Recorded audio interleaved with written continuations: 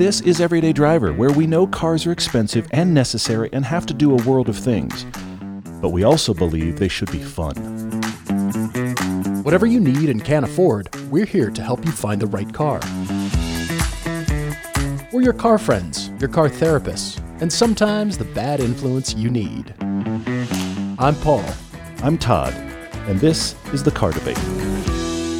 Welcome back, everybody. First, you can tell instantly we are not in the studio. We are in another hotel room because we're in LA shooting, and there's a story coming up about that. We also thought we should tell the story of the C8 because you've heard, surprise, if you haven't heard, you know now that the show has bought a C8. It's going to be Paul's primary road trip car for this year's road trips, which is very exciting. I love how the photos next to your Elise make the Corvette look huge. It is, yes. And it's a big, wide car. Yeah. It is. Mm-hmm. But it makes your car look tiny. It's so unbelievable. Tiny. It's like a skateboard in comparison. When we had them out there side by side for that shoot, we just kept saying that to each other. We were like, you've got to be kidding. Mm-hmm. The scale difference is staggering, which is really hysterical. So we're going to talk about that C8 because there's been a lot of good questions. There's been a lot of discussion on Discord and elsewhere. So we want to clarify some things about the car, of course, talk about it in general. But we were in LA for a multi-car shoot. We're very excited. We've been traveling to LA a lot because, of course, all the Utah roads are still buried in snow. LA roads, many of them are flooded and closed, so we're having to rely on roads we haven't been on in forever that are still really fun. But we're doing a really cool multi-car shoot right now, and we realized, and I can't tell you all of it, but for this multi-car shoot, one of the cars we needed that was perfect was a Camaro SS.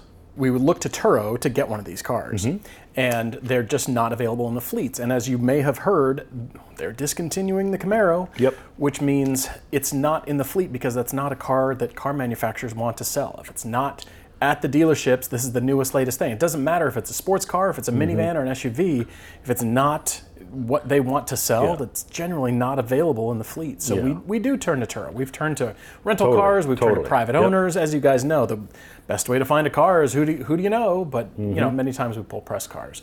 So we turned to Turo in this case. Yeah, and we wanted a Camaro SS from the fleet, but it wasn't possible, so we went to Turo. So we found a Camaro SS, and I can't overstate this, in the perfect spec. Right year, manual transmission, Magna Ride, what is it, the 1LE pack, right? 1LE pack. 1LE, Magna Ride, manual on the transmission. 1SS. Which is amazing to find that on Turo at all, because most people are only renting automatics. We're like, it's a perfect car. Rented that more than a month ago. Last week, okay, like 3 or 4 days before we were leaving for the shoot, the owner sends me pictures of the now wrecked Camaro.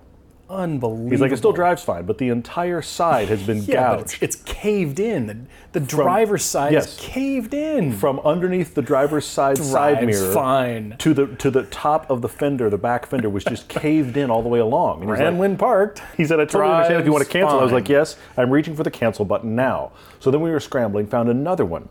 This one seemed almost as perfect, actually better color, but still SS, Magna Ride 1LE, but unfortunately automatic. But at this point, we're scrambling. Hey, we'll take an automatic. Totally. I'd rather have the car in the wrong transmission. Yes. And the thing that many people still haven't realized is press fleets have maybe one model of a particular car, and it's spec'd how it is. There's not choices. There's not 2 or 3 of this, 1LE, 2SS, or all of the transmission options. Plus, it might be booked. And so when we need it, hey, I would rather have somewhat close to the right car to understand driving dynamics rather than no car at all. So that's where we were. It was an automatic. So we're trading. And 1 year older, actually. Yeah, but still, we're going to work great. It's fine. So we're doing the Turo trade messages thing, right? And Paul's handling that because he'd booked the car, and we're going back and forth because this owner had kind of difficulties in his life in the last week or so and couldn't get the car to LAX. He was like, you need to come to me. So we're like, all right, bummer. Fine. But we'll drive across LA. It wasn't too bad. We'll drive across LA. We'll get to his house. We'll get it from there. We get there. The car's pristine and washed and clean and great. And we walk up, and I see Paul. I'm still in one of the other cars. I see Paul kind of walks to one side of the car. I see him say something. Walks to the other side of the car. I see him say something else. He's checking something. I'm like, what's going on? So I get out and I walk over, and Paul says, yeah, man, these tires aren't good. Look, the owner was going through a lot of stress in his life due to a death in the family.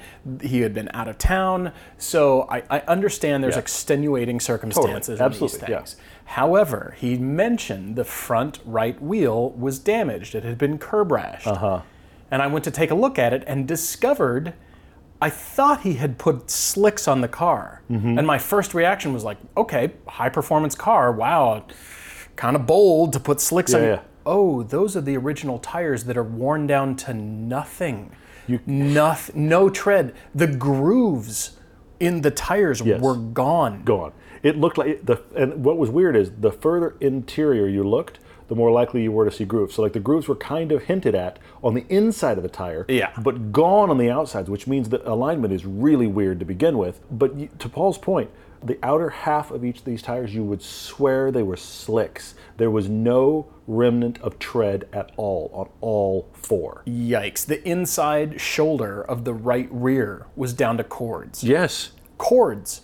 I wouldn't drive these on track. I wouldn't drive them anywhere. Forget track. I wouldn't go to get groceries. Yeah. The only distance this car should be driven is to the tire shop to get new tires. But I do get, those are pushing $500 a tire for a 20-inch rim with the size, the width that those tires are.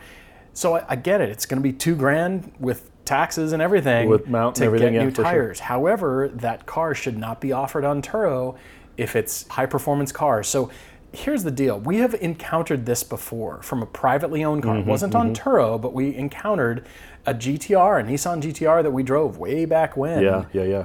And the owner had not paid attention to the tires because tires are expensive, and it's easy to say, I can get by, just keep driving them. Don't want to deal with it because it's a massive expense. But that is the first thing Todd and I always look at, whether it's a car we're buying, whether it's a car we're going to drive, our own cars. We look outside, we look at the weather report on our phone, we think, what tires are on the car I want to drive? Those aren't the right tires. I'm going to either have to drive differently and be very careful if I need to drive that car, or don't take that car and drive something else. And here's the perfect case. Like, I'm not throwing this owner under the bus. There were extenuating circumstances, but the tires should be paid attention to. And that car should not be rented. Should have been changed. Yeah. And he was very aware. He had been told that by the service center when he got the car serviced at the dealership. Yeah, he had it serviced prior to us picking it up. And they were like, tires? He said, they told me, and I looked at them. And you guys have heard us talk about tires so much. That is the thing that we always look at. Yeah, look for damage, look for curb rash, under the front, spoiler rash, whatever. But look at those tires all the time. And so I looked at the date code, and I thought, these are the original tires. Because this was a 2022 Camaro with tires made in August of 2021. They had to be the original tires. Sure. And I went, I can't. We can't drive this. We canceled it on the spot because we were like, there is no point in taking this on the shoot. However, that's the second Camaro. The second Camaro in under a week. However, now we have a real problem because the shoot, and it'll make more sense when you actually see the piece, and we're excited to share it with you. We need to shoot it, it'd be good. The piece made a lot more sense with the Camaro SS present. So with the Camaro gone, it was like, we have a shoot, but we don't have a right shoot. I mean, there's the story there because the Camaro's going away and because for sure. There's through lines, so Well, but it's a story that's good for the podcast, but not good for the video. Well, yeah. So we found the nearest Starbucks so we could just sit down for a bit, and we're combing Turo the day of, 10 minutes from LAX. And finally found the third choice Camaro, if you will. We'll let you know if this one works out. You'll see the shoot or not. But we found the third choice Camaro that was close. Not quite right, but close. And close enough. So it's an SS with one LE. We don't think it has Magna Ride. It's still automatic. So, okay. So now I reach out to this owner, and I'm kind of like, can I rent this, like, now? Like, when I can get to your house? Exactly. And he couldn't do that. So we go back and forth trying to figure out where he is in LA, where we're going to be in LA, which, by the way, are not close to each other, and how we can kind of meet in the middle. So as of right now, I spent the better part of 2 hours going back and forth doing messages on the Turo app trying to land this car. As of right now, we think we still have a 3-car shoot with a Camaro SS present. Tune in next time where we tell you if there's some other new Camaro thing and we're really not supposed to have Camaro in the shoot. But this is how Turo goes wrong, because Turo has been very good to us. We've used it many times, and it is a great catch-all, especially in a place like Los Angeles, to find something unexpected you can get into. There's many things, many high-end things. Totally. You can pay money and have a nice car. But you are at the mercy of when you show up, what is the car really? It's kind of like a blind date, or even like a dating app. You're like, I think they look like this. And then you get there and you discover what's really going on. So in this case, it was a surprise for the second time, and there will be Camaros later. Here's our running joke, and that is, it is not a shoot. until the video is posted on YouTube. Yes. We don't have a shoot. That's true. Just because I have the cars booked and planned, we've had press cars fall out because the prior driver, the prior loan, they either wrecked it or something went wrong with the car, and so that's pulled. Well, our shoot is screwed. We've got to change our plane tickets and hotels and that kind of thing. So even if we have the footage in the can and it's recorded and done, we've had footage stolen. Yeah, there's no guarantees. Until it's published and out and seen by you guys, it doesn't exist. That's funny. That's funny. No shoot till you've seen it. Anyway, that's very good. So anyway, that was our adventure today on Turo. We thought we'd share that with you guys. You might enjoy it. And now we need to talk about the C8. We want to remind you that one of the first upgrades you should do to your vehicle is better brakes. An upgraded brake system can transform a vehicle's performance and give you better peace of mind behind the wheel in any situation. Track, trail, or traffic, every vehicle deserves performance brakes at an affordable price. No matter what your vehicle is or your driving style, PowerStop has a complete brake upgrade kit for you. Head to powerstop.com. Fill in your vehicle's information into their easy-to-use brake finder, and you'll be matched with complete kits and components that are low-dust, truly noise-free, and feature upgraded stopping power. We have both experienced firsthand the upgrade quality on our own vehicles. I've got the Z36 truck end toe pads and rotors on my Ford Expedition, and it brakes more powerfully than it ever has. Join the thousands of drivers that have already transformed their vehicle into a stopping powerhouse today. PowerStop. Brake upgrades made easy. I'm going to start with Paul's comment on Facebook where he said he was very glad to see, Paul Kavanaugh said to Paul, very glad to see that Paul did not buy another Porsche. He did not. The new show car is a 2021 Corvette Stingray C8, blue, tan interior, Z51 Magna-Ride. It was everything we wanted, except it's not the cleanest story ever, but we want to break down what we call the Carchaeology of it, like really scouring the Carfax before we bought it and really thinking about what had happened to this car and understanding who all the owners were. Because, by the way, also, there's been some comprehension issues on the YouTube video. I've seen a few comments on the YouTube video that start with 4 owners, 4 prior owners. No, it's not what we said. That was never said. Right. Paul, you are the 4th owner. And what's interesting is 3 owners, and I want to walk through the story as we know it, but the 3rd owner, strangely, was a Chevy dealership. And they bought it and put a couple thousand miles on it. Somebody at the dealership clearly drove it. Then they offered it for sale as certified pre-owned. So they did checks on it. So they offered it certified pre-owned, and when it didn't sell in a period of time, then they sold it at auction, and that's how it wound up in Utah. So even though there were 3 owners prior, they are 3 very different owners. Todd has this knack for what we call Carchaeology. He's got this great nose for sleuthing things out. And so I think you're right on. I mean, even if we're off here and there, you've got the gist.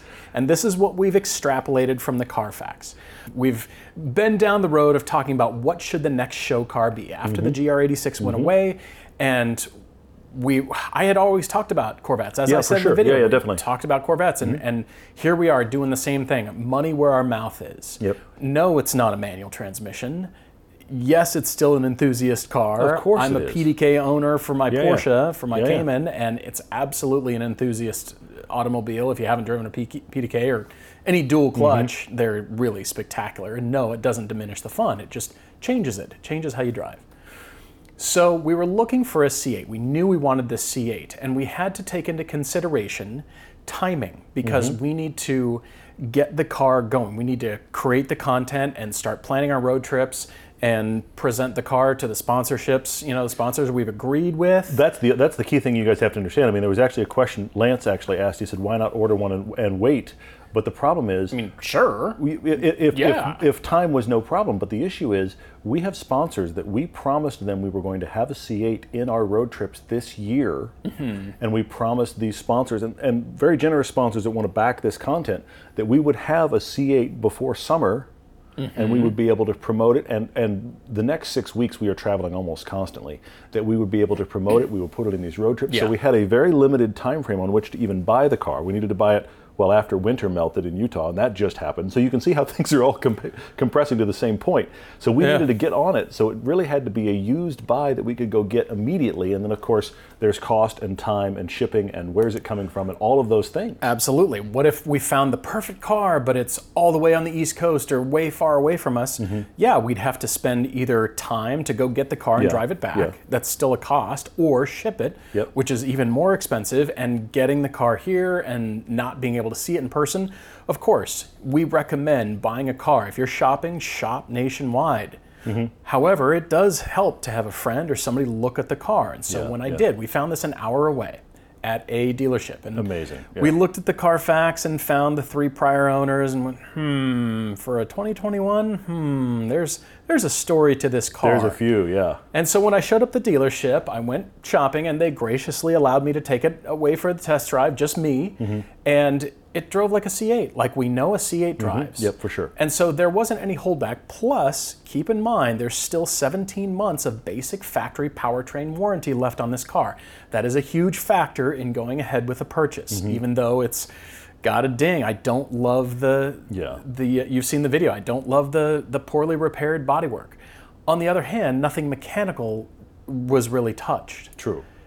You guys have heard me talk about my buddy, Michael, who's total Pontiac, Chevy, GM engine guy. He knows.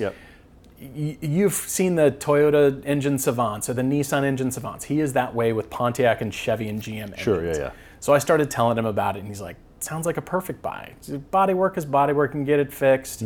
If you need to redo it properly, fine. And he said, 11,000 miles on that engine?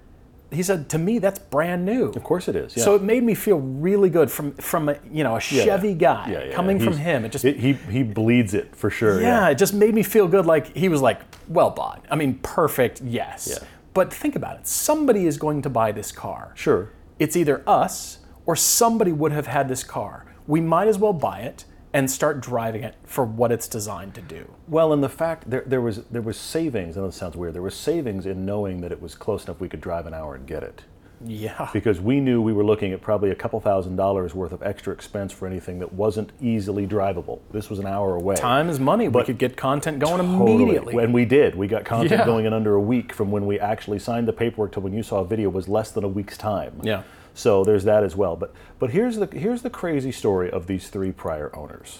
And I need to first understand this reality. There's a couple other things going on in the market. First off, oh gosh, so many markets are inflated, and the C8 is one of them. Yes. And the inexplicable thing is the minute they leave dealers, and by the way, not all dealers are selling them from MSRP yet. Some are, because the car's been around long enough that there are dealers you are selling MSRP if you can find them.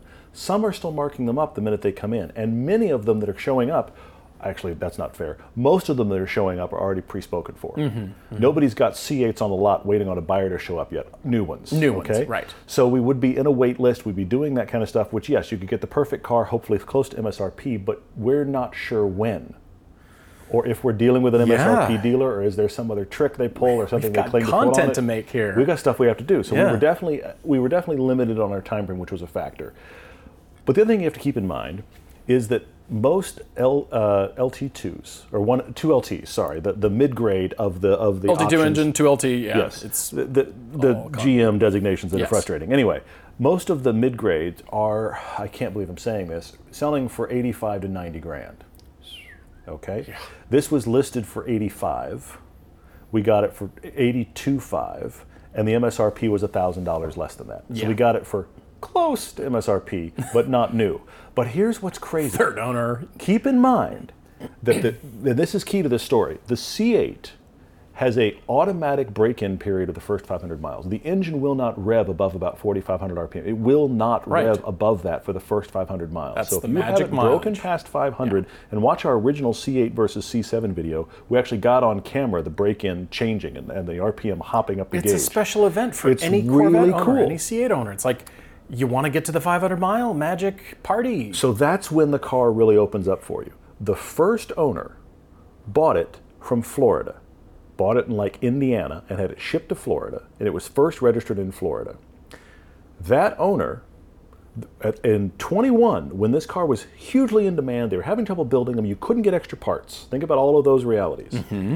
That owner sold the car at 433 miles before the engine break-in period. Which is they crazy. sold the car. It's crazy. And you would think a car that far in demand would have gone to any Chevy dealer on the planet who would have turned it instantly and made a profit. Instantly. No. They sold it, I'm going to say dumped it, on AutoNation. AutoNation? Now, I have no problem with AutoNation, but a car that's in that much demand with that few miles, why did you sell it to AutoNation and not to your local Chevy dealer? Well, because you dinged it. You probably backed into something, didn't see a bollard or something. They dinged the back left corner, had it fixed, and sold it at AutoNation. So it didn't show up on the Carfax. It was fixed on the fly, on the down low, just get it ready for sale. Just get it back together. A brand new C8, 433 miles. It is literally not even past the engine break-in. AutoNation had it on their lot long enough to get it past engine break-in because they sold it in the 700-mile range. So it means they tasked somebody with driving the car, or a manager just drove it around. Or they just drove it around their home for whatever. Yeah. So anyway, so it got fixed by this first owner and dumped on AutoNation, and somebody came along and was like, oh my gosh, a C8 available at AutoNation, and bought it, and frankly, couldn't afford it. Yeah. Because about 7,000 or 8,000 miles later, it got repossessed. Now, I want to clarify, a repossession is not the same as a salvage title. Right. A repossession is not the car's fault, it's the payer's fault. They didn't pay, and somebody that is the bank came along and said, I am taking your car now. There's nothing wrong with a car that's repossessed. Not at all. Now, here's the thing. You can see houses, cars, you said. Some people, when they get something repossessed, they trash it on the way out. That's not the case here. It was repossessed, probably in the dead of night. The car was gone, which means we only have one key, which makes me laugh. Yeah, the two original keys are gone. They're gone. And the fitted luggage for $1,450, the same, that Factory nice option. tan biscuit interior. That's gone. The fitted luggage is gone. Yes. So this car got repossessed by somebody who couldn't make the payment, and it wound up at a local Florida Chevy dealer, who we already said, made it a company car for a couple thousand miles. Yeah. Certified it, certified pre-owned, and then when they couldn't sell it in a short period of time after that, they put it on the auction block and it wound up in Utah. So this car has a weird history, but I think the first owner was frankly just terrified of the fact that they dinged it and got rid of it. Which is inexplicable. If you dinged your brand new car, okay, go get it fixed properly. Yeah. And keep driving. Go enjoy your baby. This was clearly ordered like this to be somebody's baby. Yes, clearly, yes. And they got freaked and they dumped it or something. And here we've got this excellent car. Just because it's been through all this stuff early in its life doesn't mean it's a bad car. It drives great. It drives great. Like it drives a really C8. well. Yeah. We know and love. Everything works just fine. It's cosmetically not perfect. But like I said on camera, I feel like that's going to mean, okay, the car's not perfect.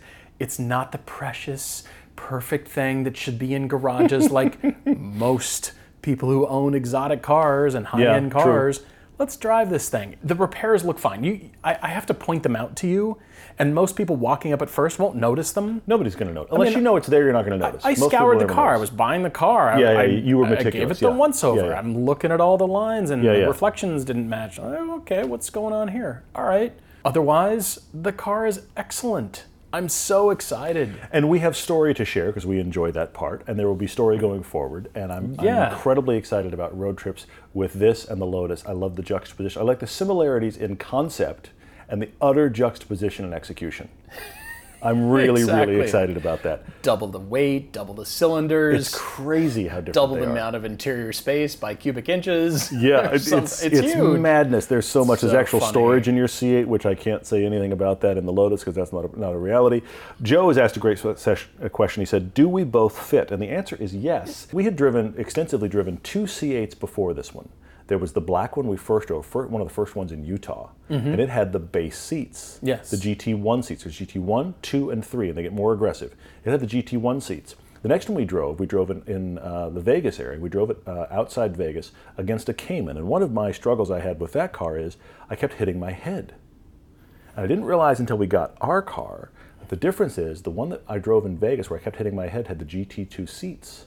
I had forgotten that. I fit differently in it, and I kept hitting my head in it, and I couldn't understand why, because I didn't remember that being a problem. Well, it's because of the seat difference. We have the GT1 seats again, and I fit.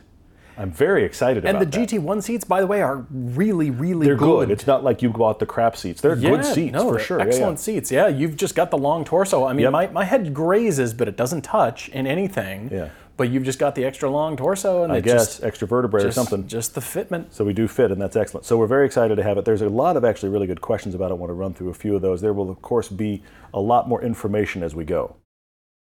I don't know if you saw this, Paul, but Stahlbakken90 said he has a new action verb for our road trips. He's created a hashtag. You almost have to see this spelled out, but I'm going to pronounce it anyway. The hashtag is Eliseceighted. Eliseceighted. For all of our road trips. It's the word Elise followed by C-ated. The letter C-ated. Eliseceighted. Eliseceighted. That is really, really funny. I had to see it spelled that. out, but that's very good. Yes, we do have road trips coming up. At least 2 of them, maybe 3. We'll see how much we can do. It's really going to depend on schedule. Schedule's about to get nuts for us, but we're not complaining. It's just exciting. Cha Spot on Instagram says, any more questions from the neighbors asking, what exactly do you do again? Especially with the CA out front. I got a text from a guy who's friends with another guy in the neighborhood. So he doesn't live in the neighborhood, but he drives by my house to get up to this other, his friend's house.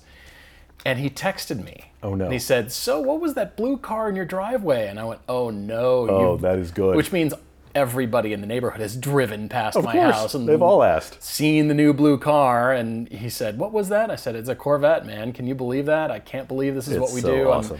I'm just thrilled that we can. I'm thrilled that we can share it with people and do what we do. It's amazing. So guys, I really do appreciate your enthusiasm on YouTube and all your comments. But Cha Spot says, is the perfect garage now 4 cars instead of 3? Oh my God. Well, yes it is. Oh my gosh. Is it okay to have cars that overlap duties, like having multiple sports cars or a growing Cayenne collection? You see how he skewered both of us. People keep coming back around. I get it. Yep. The 928 and the Cayman haven't gone anywhere, so they're still part of the garage. I know. You have a Ford, a Chevy, and 2 Porsches. That is a mixed garage, my friend. It's a mixed garage. They all do kind of different things. Yeah, there's a lot of overlap in that C8 There's and the some GTS. overlap. Yeah. I mean, you could argue that ideal garages don't have much overlap. Maybe at the very fringes, either at the low end or the high end. At the very high end of performance, one car gives up and the next higher performance car takes over at that point. Sure. Like a GR86. And then a Corvette or a Cayman GT4 RS would take over at the highest level of the GR86 performance. That's where the mid-engine hot sports car, the Ferrari, takes over and takes it from there to a next level. Ideally, sure. Do we all get to plan our garages this way? Did you all fill your houses with furniture from the very beginning and say, I have $80,000 to spend and I don't have any furniture. I want to get it all matching. No, you inherited a piece from grandma and you had this old piece from college and you tried to mix and match and we needed a new dining room table set and you know all this stuff. Same thing with cars. What if you had this car that you really love and you love that one too and they kind of do different things, but you feel different driving both of them? I say yes, that's okay. I'm still just amazed by this. And so we it's crazy. Like I said, we want to share this time with you guys and do the road trips. And I appreciate all your enthusiasm and it's very weird and very cool. Lucas5F is asking a question along these lines. He's giving us 2 different track daily crushes, one for each of us. Do you see this one? He says, for me, the track daily crush is the show's new C8 Corvette, the show's GR86, or my Elise. Track daily crush. Ooh. That's brutal, man. Okay, all right. Truly, the daily has to be the Vet. It's by far the best daily of those 3. It's really, really good. So it would be a fantastic daily. It could do anything. Obviously, it's very fun and fast and those kind of things, but it's also surprisingly usable. So now where are you going? But the problem is both the cars I'm left with are phenomenal cars on track. And you love your Elise. The 86 and the Elise. I would take either one of them on track. It would literally almost depend on the day. I think, oh, this hurts. I think I have to crush the 86. Do you really? I think so, because the Lotus is a little bit more special on track, even though the great thing about the GR86 on track is you never think about it. I know there are those of you out there going, RTV. You never think about it. No. It just feels like I'm in a Toyota, and it's easy, and the dynamics of the GR86 are so forgiving. They're so forgiving. The back comes out, and you're like, and? The Lotus at the edges is not forgiving, but I love that thing on track. So I think by the thinnest of margins, you could literally wake me up tomorrow, I might answer differently. I think by the thinnest of margins, I keep the Elise for track and crush the 86, but that is brutal, Lucas, brutal. Well, continuing for me, he says this shows Corvette. This shows GR86 or my Cayman GTS. And you know that GTS is special to me. I know it is. I really like that car, and I really have loved it on track. Yep. So that's the track car. Okay, all right. Gosh. But the Corvette is so cool to be able to say, I'm getting in that. I'm just going to run an errand. Sure, yeah. And I get to get into that thing? Yeah. Now, there is a part of it that is the be seen in. Sure. That I've never ascribed to. I've never bought a car in my life or wanted to drive a car to say, look at me, look at what I'm driving, ha ha ha. Neither of us. Yeah. You don't either. It's not our thinking, yeah. But there is a bit of that with the Corvette. Yeah, it has some of that. But it's also a very special car. It turns into a beast on canyons, and it's great on the highway. So I am also crushing the GR86 as much as we've talked about how good they are and how much I love that GR86. I genuinely miss it. I love it. What an amazing car. And it's aspirational, accessible. It's This is going to be crazy, but I'm going to say this. You know what? If it was a track day with questionable weather, 86 and crush the Elise. Because the 86 is so much more forgiving. Sure. You know, because the 86 is so great to drive at the limit. It's so great. And the Elise is scary at the limit. You do it wrong, and that car really starts to let you know. Well, you can do things wrong up to 9.9 tenths. Yeah. But the last little bit, snap. Oh, yes. Yes. Anyway, that's amazing. Off the C8 for a minute, Open Mic Night said, what do we think of the EQE's front trunk not being owner-operable? He said there's a dedicated port that extends from the wheel well to fill the washer fluid. We've seen this already. We had the EQS a while back. We put it with the Audi e-tron, and we talked about this. This is a reality of the Mercedes, but we had it in, what was the one we had it in recently? Where all of the HVAC stuff was in the nose. We just had this. It was the Nissan Aria. There it is. Yeah. So this is something the manufacturers are getting excited about. When they get an electric car, they can put all of the HVAC stuff that normally would be kind of filling some of the footwell of the cabin. They put it where the front engine would go, but then you lose the ability to have a frunk. This is actually not that uncommon in electric cars. The ID series from Volkswagen does this. The Mercedes EQs do this. The Nissan Aria does this. It's here's the funny thing. Teslas have proven, and I think excellently, they have proven that electric cars should have a frunk. If you look at the Lucid Air, it's like a hot tub up there. But the EV Hummer has one. The Ford Lightning has one. Mustang Mach-E. Ford fills theirs with shrimp. Yeah, supposedly. Yeah. So anyway, so the point is a lot of people do a really nice frunk up there. And so now we are all conditioned, and I think rightly so, we are conditioned to the fact that it should have a frunk. But there are manufacturers going, oh, look, we can put the HVAC up here and hide it. And you lose the frunk, and now you have to find your storage elsewhere. I don't love it. I wish they all had frunks, but this is not that uncommon. Question from Crispy Water Miata on Instagram, who is questioning car doors. Okay. Why do car doors have 2 or 3 detents when they're open? Wouldn't a door that has a lot of detents, like 10 of them, or maybe ratchets in and out to have an infinite number of positions, wouldn't that be better? More often than not, Crispy Water has to park in a spot with cars on either side, and the first detent in the door opening is too narrow to get out of, but the next one will hit the car next to him. Of course it will. So he's got to hold the door in between in order to have room to get out, but not hit the car next to you. Yeah, for sure. Absolutely annoying. Why hasn't door opening technology advanced at all? I say the door opening people, the engineers, well, it's the supplier that engineers the component, needs to meet with architects. The door lords. The people who plan the spaces, how far apart car parking spaces are, how big they are. I know there's some of you out there who are architects and city planners, and you've planned out parking lots, and the whole purpose is to get more into less. You want to pack more people into a tighter space, you want to get more out of something. So more cars into this same space means you can park more cars for the mall parking lot or the Let's make the spaces just a little bit narrower. Why? Why? Because Crispy Water, you are absolutely right. It annoys me. I've had this very thing happen to me, but it's an estimation because you just can't calculate for all the places you're possibly going to park the car in your ownership lifetime based on how far, what car is being parked next to you. Sure. Is it a giant truck? Is it a little tiny sports car? Or is it no space on? You can open the door all the way and get out. So it's an estimation on, okay, so the door open, the first detent is just enough to... I wonder, is this a universal part?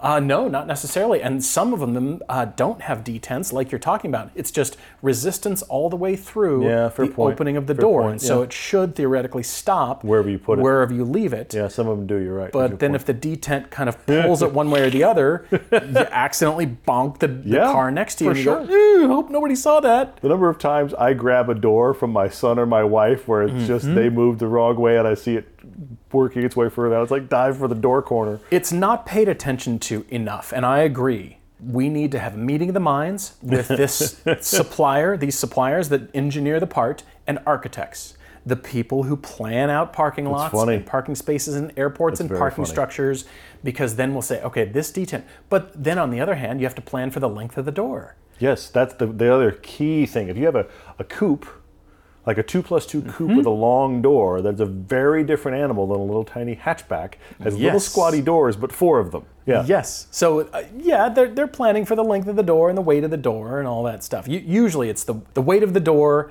and parked on a 10-degree hill. Needs to keep the door open this much. There were memos, but then they wear out. Of course, it's one of the most used parts. It wears out quickly. And Matt Guerra 82 has an interesting question. He's asking about the Miata MX-5, okay? And he's saying, wait a minute, isn't this almost entirely alone in the market right now as a affordable, lightweight convertible? You're right, it's pretty much by itself. I mean, the closest competitor it could have is the GR86 if made in convertible, but they're not making a convertible of that. So it is really by itself. I mean, the closest thing to it, if you think about it, is the Boxster, and that's every bit of 20 grand more. If you bought like a new one versus a new loaded Miata, is still 20 grand less than a base Boxster. So there's nothing really else out in that world. He said, why did other companies used to do this? See the MR2, see the S2000. He wishes those would return. And since he's dreaming, his perfect idea is that Alfa Romeo would work with Honda to resurrect the S2000 and then figure out whatever the 4C next gen is that would sell under the Alfa brand. It's cool. So Alfa does the styling, Honda does the engineering. We have an Alfa Honda co-product that sells on both sides. That's his dream version. He's asking us what our dream version would be. I would like to see, speaking of partnerships, a company that has done it. I would like to see Toyota partner with Porsche to make a new MR2 that Porsche then sells as a sub-Boxster convertible. Yes. Because Toyota has a history of doing collaborations like this so they can split up the cost. It's called the 550. Sure. Porsche has a history of doing little small things like this and doing them very, very well and being able to make them make some level of financial sense. That is the one I'm absolutely dreaming of, is Porsche and Toyota make an MR2 550 convertible. I was trying to think, is there any through line between the ethos of the company, between Honda and Alfa? Is there any bloodline, through line? Yeah, what is there? Has Alfa F1 cars ever had a Honda engine? I mean, no, because they're all Ferraris. Yeah, I know. They're all Ferrari engines. Try to think of a way that those are connected. I'm not sure that they are. I like the idea of collaboration. Cool idea, though. Yeah. And I still think that we're going to see more of them to keep sports cars alive. Probably. But that just means sports cars will continue to be alive because people will be open. People at both those companies love cars. Yeah. And they'll be open to doing those partnerships because they love cars. Let's hope so. You know what? Here's one I think you should cover, actually, if you're up for it. I don't have an answer for this. And do you see Reb's up question? He's actually asking you about the best way to care for PPF on his car. He heard that whatever you do for paint, you should do to PPF. Is it true? Washing, waxing, what does he need to do? Oh, yes. Definitely treat it just like your paint, and all those supplies from Griot's will treat it very nicely because the PPF can actually, if you don't take care of it, and just leave it, it's just clear film. Sure. If you don't take care of that outer layer, it can actually take the gloss, take the shine off, and that's exactly what you don't want. So yes, treat it just like you would your paint, and you can use all the same kinds of products. You don't necessarily need to do everything. You don't need to do, unless it's damaged or just not quite clear or glossy enough. You can use the Griot ceramic care. You have a full PPF on your Cayman, right? On the Cayman I do, and I just... It looks gorgeous. I treat it just like I do if I didn't have PPF on there. I would have the same mindset that I do, and it turns out looking spectacular. It does, yeah. But of course, it's your car, which is why it looks spectacular. I got to get busy on the Corvette. I can't wait to tackle that thing. The Corvette, we kept walking around it going, this needs some Griot's love. It needs some love. There's like wax in the logo that's crusted and just that little kind of stuff. Things like it's just stuff that will clean up great, but it just hasn't happened yet. Those front stickers where I tore those off of. That was the best. That was the best. Talk about mods. That was the best mod you've ever done. Here's the crazy thing. We found on the Monroney, that was a dealer installed factory option, $245 for those terrible vinyl stripes that you peeled off literally on the side of the road. Guys, you have to understand this. It was the worst. We had the conversation at the dealer. Do we take these off right here? We can't take them off right here. I would have liked to. So we pulled out of the dealer. We went like a couple miles down the road to an exit. We pulled off on the exit, and Paul got out. And Paul was almost started before I even got out of the car. I was like, wait! I got to get a camera. And they just peeled right off. It was the greatest. We were both quite pleased. Oh my gosh, they were poorly applied. Yeah. They were mismatched side to side. Somebody just kind of got her done. Didn't really pay attention. And they're terrible. Much better off. Yeah, ripped those off. That car looks so great. And I have to say, this isn't a surprise to anyone, but people have asked. I'm clarifying. Yes, gold wheels are coming. Yeah, I can't wait. Which means I need gold wheels on the Cayman to fully match. That's unbelievable. All the way across. So right.